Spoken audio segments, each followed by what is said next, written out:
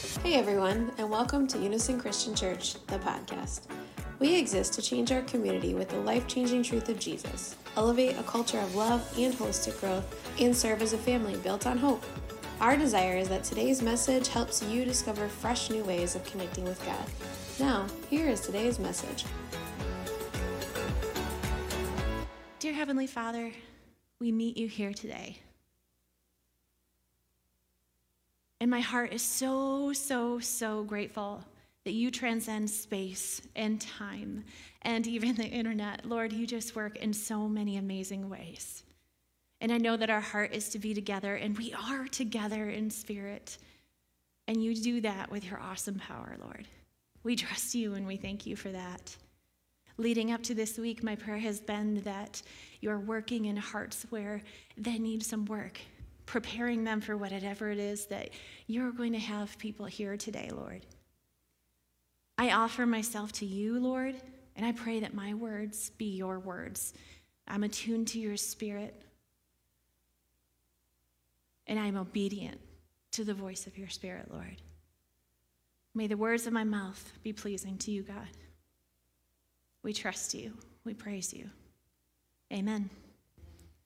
All right, so this week is week 2 of our Becoming sermon series. And so the premise behind the Becoming is the second half of Exodus, and this is like after God has delivered the Israelites from the Egyptian oppression out of Egypt. We already talked about them like miraculously being saved and the Red Sea being parted and all of the Egyptian oppressors being swept away by God's mighty hand. Like all of this has already happened. We're a couple months out from that, and Israel is kind of like doing the whole wander in the desert thing. And something important to remember with that is that we are in a season with them where they came from Egypt. They came from a land of a completely different culture. And in that culture, there was a vast number of different gods. Like everything that they could think of had a god or a statue or some way to praise it, right? So there was gods of the sun, and there was gods of rain, and there was gods of love, and there's all sorts of things. And so any part of your life that you wanted some sort of something extra, right, they had a statue for. And so that was the culture in which this generation of Israelites grew up in. That is all they'd ever known. All they'd ever known is sin and idolatry and just being in a space where everything was about self, right?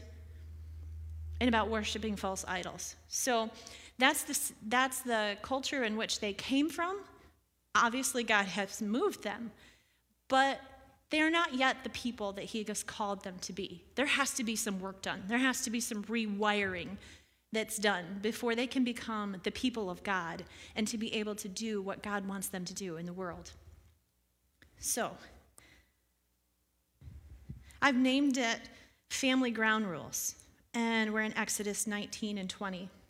So what exactly are family ground rules? So Jesus calls the church his bride. We are going to use kind of a wedding marriage analogy here. I think it fits so well, especially because Paul uses that analogy too. So think about when you are preparing for a wedding, when you're preparing for a marriage. We do, Unison does marriage counseling for folks that are approaching the altar, and it's just kind of a tool that we use to help them get on the same page, right? Get on the same page with each other, get on the same page with God and what they want for their marriage. And part of that counseling focuses on expectations. So if you go into a marriage and you have expectations that don't align, that's going to be really, really tough. So an example, many years ago, working in retail management, I had a staff member who worked under me, and he got married while he worked for me. And a few months later, in his frustration, he tells me that he's really, really frustrated with his wife.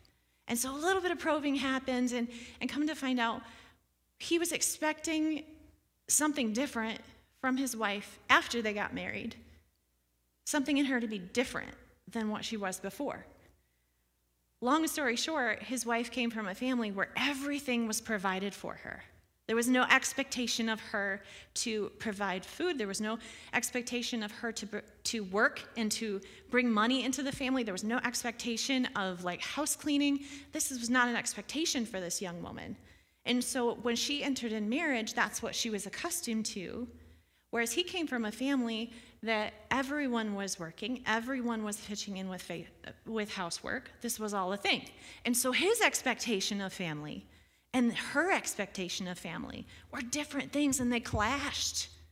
Somehow he thought that once they got married, she'd just start doing everything that he expected her to do. So the point of the marriage counseling is to root out, like, what are our expectations? What do we want to have as a common goal, a common agreement with one another? And that's kind of where our heart needs to be when we're looking at the Ten Commandments and all of the rules that God puts in place. Like, there is something that God is doing to make a common ground for his people. This is what I expect of you. It's the same thing that happens when you are hired on for a new position. Now, if you were hired on for a new position and the first day you go in and they just tell you to get to work and you're like, but what do I do? Right? And so there needs to be this portion where you and your new employer come to an agreement on your new expectations. What are your roles? What can you expect from them, training, etc., and what can they expect from you in return? And that common ground is so essential for any relationship. And that common ground is what God is about to do. He's about to set these family ground rules for his people.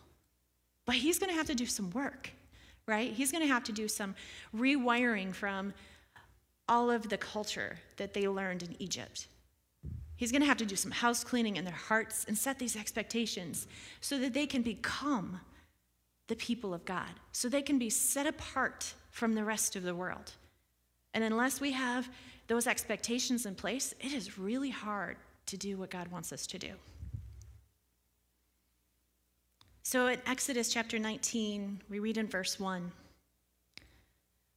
on the first day of the third month, after the Israelites left Egypt, and on that very day they came to the desert of Sinai. After they set out from Rephidim, they entered the desert of Sinai, and Israel camped there in the desert in front of the mountain. Now, I did some research on this mountain, and it's kind of cool, so I want to share it with you. The mountain, which in Moses' day was called Sinai, is actually now called Jabal Musa. So the reason I bring that up is if you actually Google it, you can pull up, there's these cool maps where it shows you like the mountain that they believe it to be and the valley that's talked about where the Israelites are waiting for Moses. So there's actually pictures of that, and you can look at it. It's really interesting. So I encourage you to look that up. I know some of you probably did that right now. Just pay attention also. Love you. And then in verse 3 we read, Moses went up to God, and the Lord called him from the mountain and said, this is what you are to say to the descendants of Jacob, and what you are to tell the people of Israel. You yourselves have seen what I did to Egypt, and how I carried you on eagle's wings and brought you to myself. Now, I highlighted eagle's wings so we can talk about that for a second. And we'll bring up the next slide. You can see that. Something really cool. So a lot of birds, their normal MO when a little chicklet, birdling, whatever, when they get big enough to actually fly, most of them have a tendency to just push the baby bird out of the nest and hope for the best, right? That's quite normal for birds. However, with eagles, what people have come to notice is something a little bit different. A lot of times you can actually catch an eagle with their little hatchlings when they're ready to fly. The adult eagles actually put them on their wings and they take them out to fly. And they let the baby birds like feel the breeze underneath their wings and allow them that moment so that they can take flight, right? There's this guardianship, this watchfulness. There's compassion, which is unique from a lot of different birds. There's also times where you can actually see other species of birds that are kind of taking a ride on the back of the eagle's wings too. It's very common. But there's this compassion, this watchfulness. And it's something that we learn about God when he says that he carried them like on eagle's wings. And that's kind of what he's referring to. We learn about compassion. We learn about protection, strength, watchfulness. Can you imagine if we didn't have Exodus, some of the characteristics about God that we would miss out on learning? So, next time you see an eagle, you think about God carrying you. All right, Exodus 19, verse 5. Now, if you obey me fully and keep my covenant, then out of the nations you will be my treasured possession. You will be for me a kingdom of priests, a holy nation. These are the words that you are to speak to the Israelites. Now, this next slide, I point out a couple of verses which are rather unique.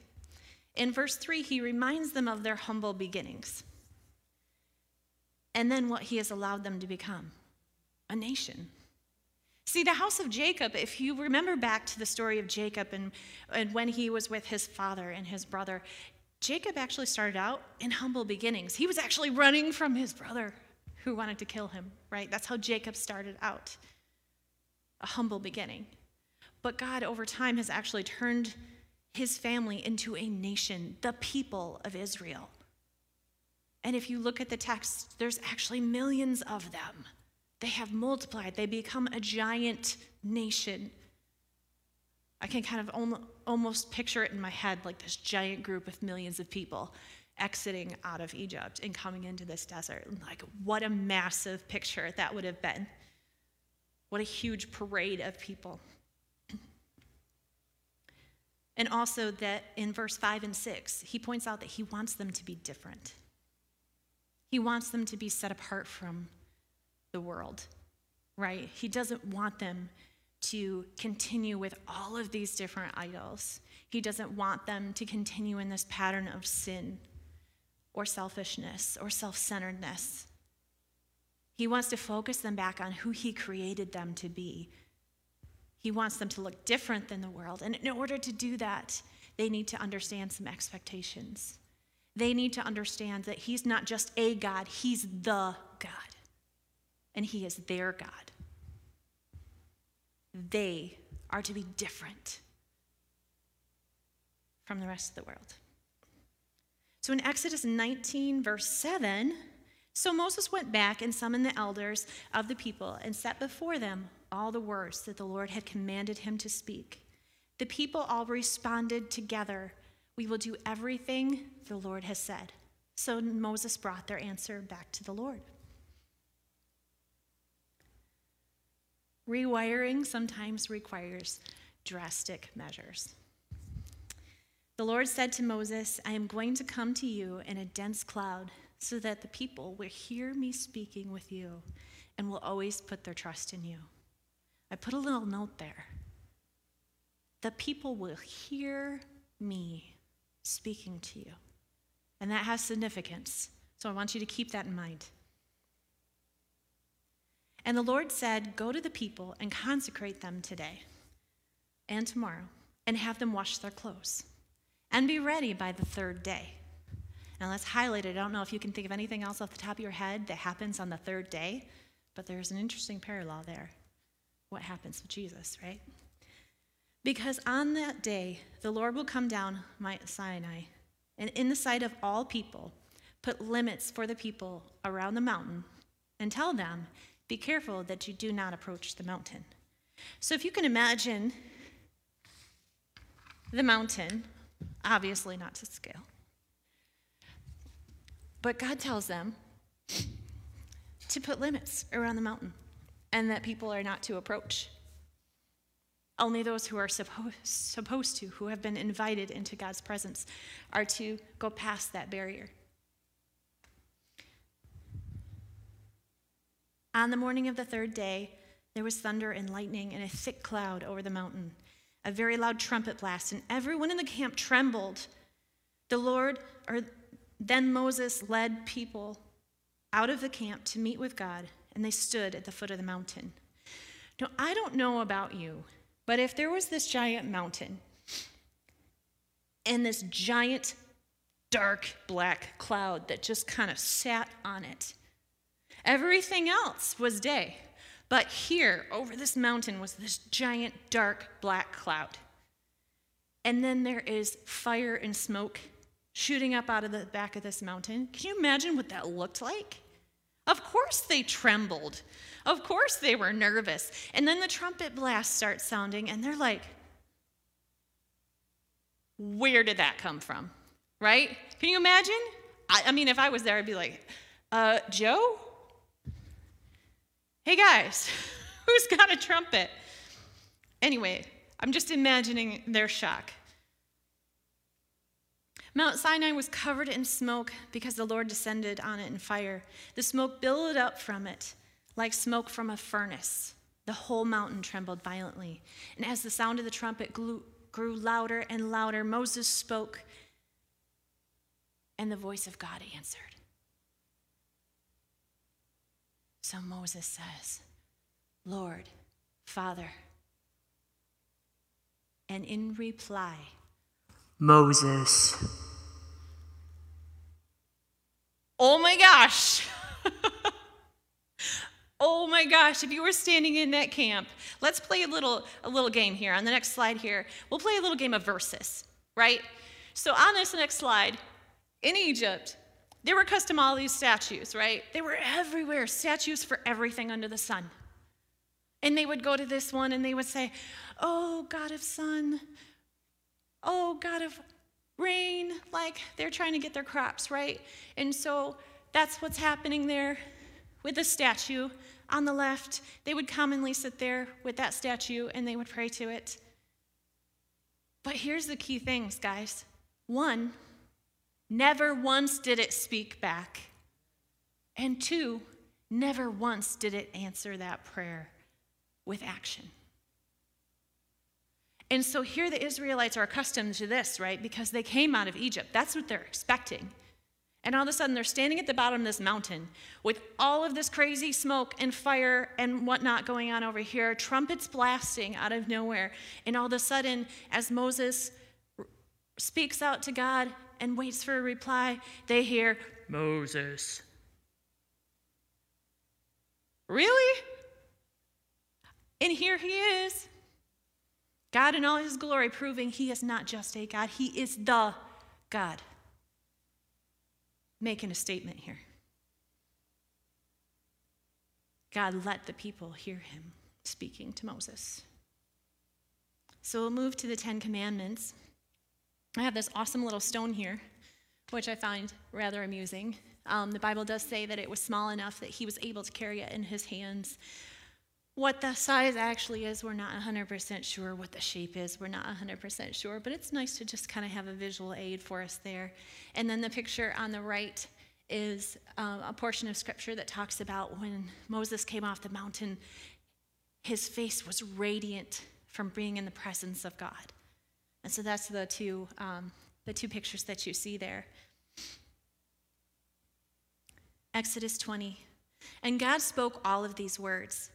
I am the Lord your God, who brought you out of Egypt, out of the land of slavery. You shall have no other gods before me. Again, I am not a God. I am the God. And now I am your God. Verse 2, you shall not make for yourself an idol.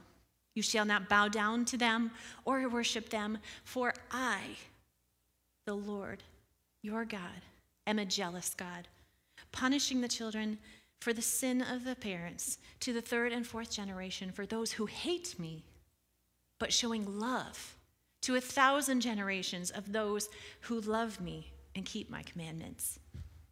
There is blessing in being in a family who loves God. I am not saying that you cannot love God and you cannot make a change if your family has not been rooted in that blessing. You can be the change maker, absolutely. But there is blessing that comes from generations of faith and love and trust in Christ. And number 3, you shall not misuse the name of the Lord, for the Lord will not hold anyone guiltless who misuses his name. See, Yahweh, God's name, was given to the people as a blessing. To know his name, to be able to speak his name was a privilege, something to be treated with respect. Number 4, remember the Sabbath day by keeping it holy. 6 days you shall labor and do all of your work, but on the 7th day is a Sabbath to the Lord your God. For in 6 days the Lord created the heavens and the earth and the sea and all that was in them, but he rested on the 7th day. Therefore the Lord blessed the Sabbath day and made it holy. So, if you remember to Miss Jennifer, teaching the kids' sermon earlier, she talked about resting. Now, I am not saying that you have to have Sunday has to be your exact day. Maybe that's different for your family. Maybe it's different for your life.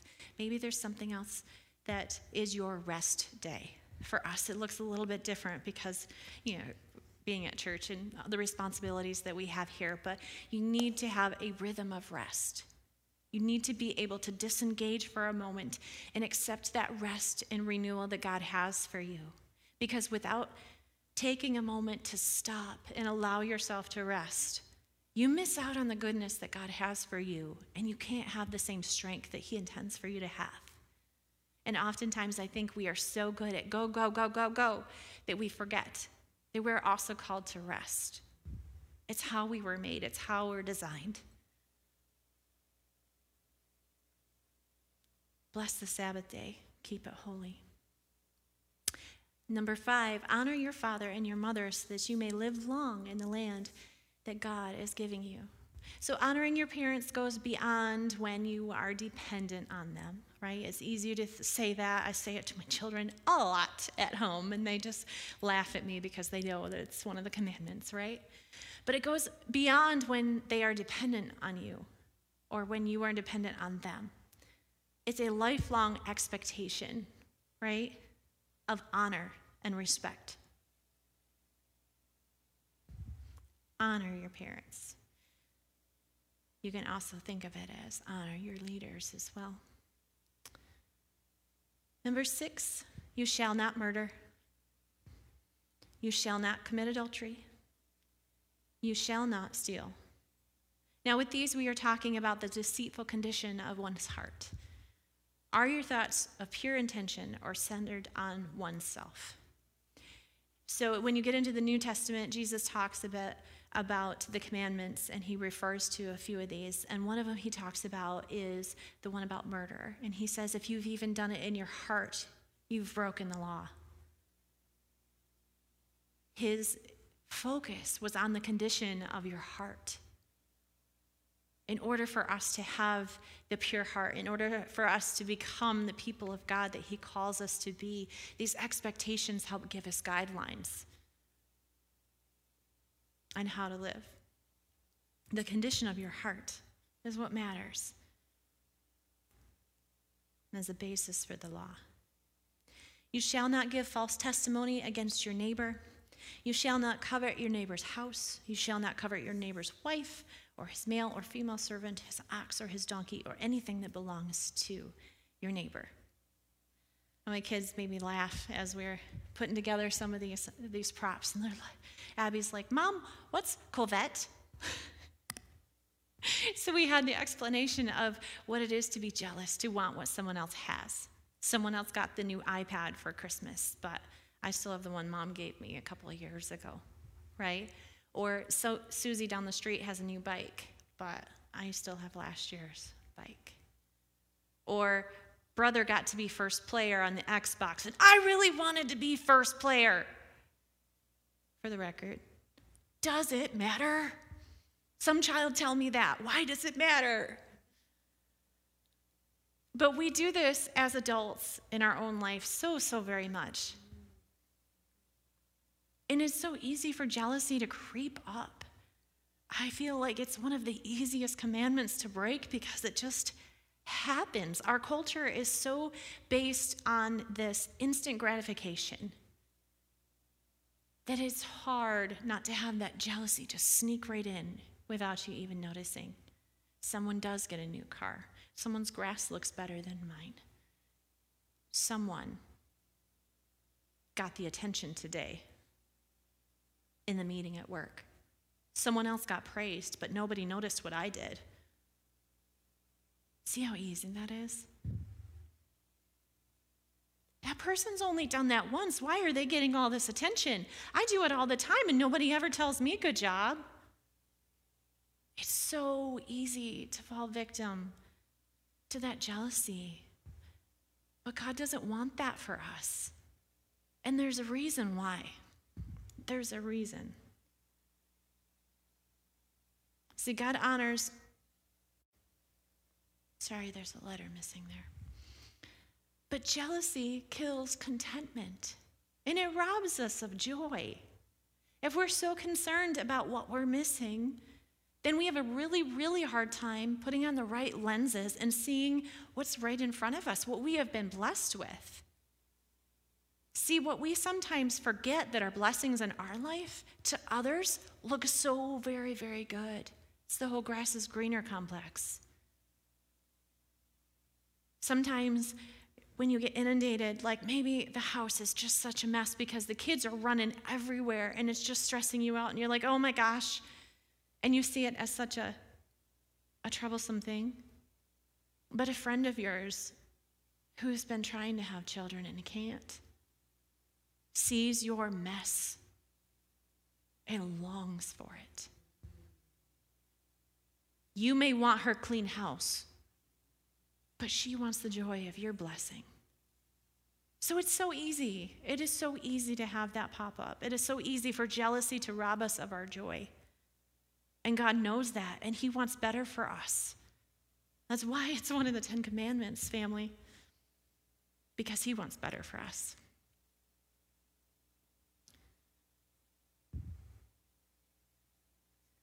So the Exodus 20:20, kind of wrapping up the portion of the text where the 10 Commandments are given.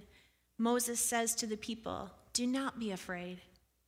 God has come to test you so that the fear of God will keep you from sinning. So there is purpose in the fear of God. The purpose is to keep you from sinning.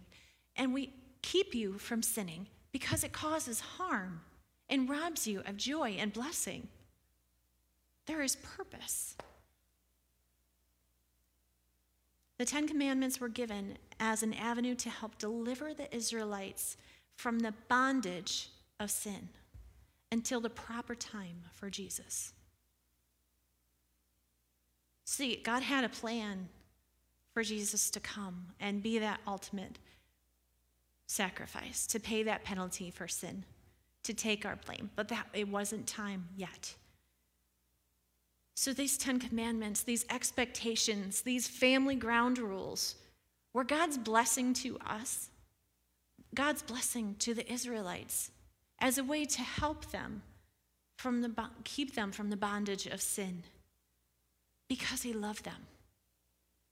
It was a way for him to carry them on eagle's wings. These safeguards, these expectations, these family ground rules. As they keep the family ground rules, it helps them to become the people that God has called them to be. It was a rewiring. So we can move into reflection, because there's going to be a lot to discuss. And so before I let everybody go, what can we learn about the character of God through Exodus 19 and 20? What can we learn about his character? You can also spin it another way. Had we not had Exodus 19 and 20, what would we miss out on learning about God? About his love, his care, the way that he carried us, his expectations to set us up for success, right? We want to be called to be his people if we didn't know his expectations. How can you be called to something so great and not know what you need to do? So these family ground rules were an act of care, love, compassion, watchfulness. His way of loving us well and teaching us how to love others, because that is ultimately what he calls us to do. And also, what convictions and affirmations arise for you in light of the study of God's word?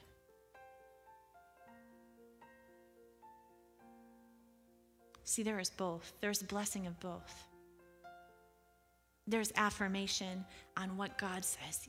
Yes, you are making me proud. This is what I need from you. Keep going, right?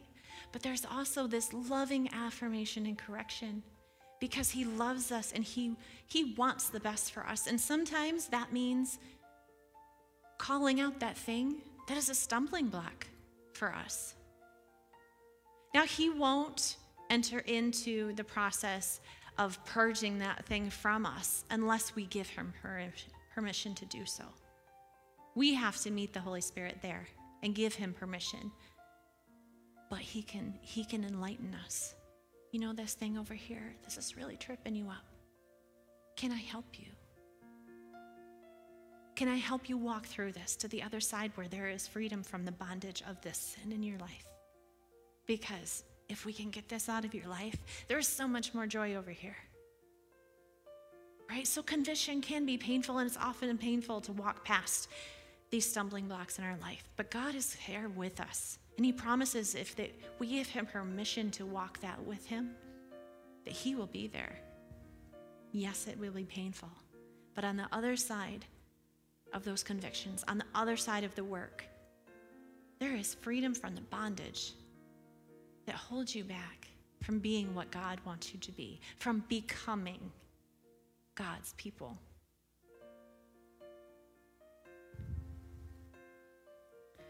So we're going to close in prayer. And we'll give you some time to process.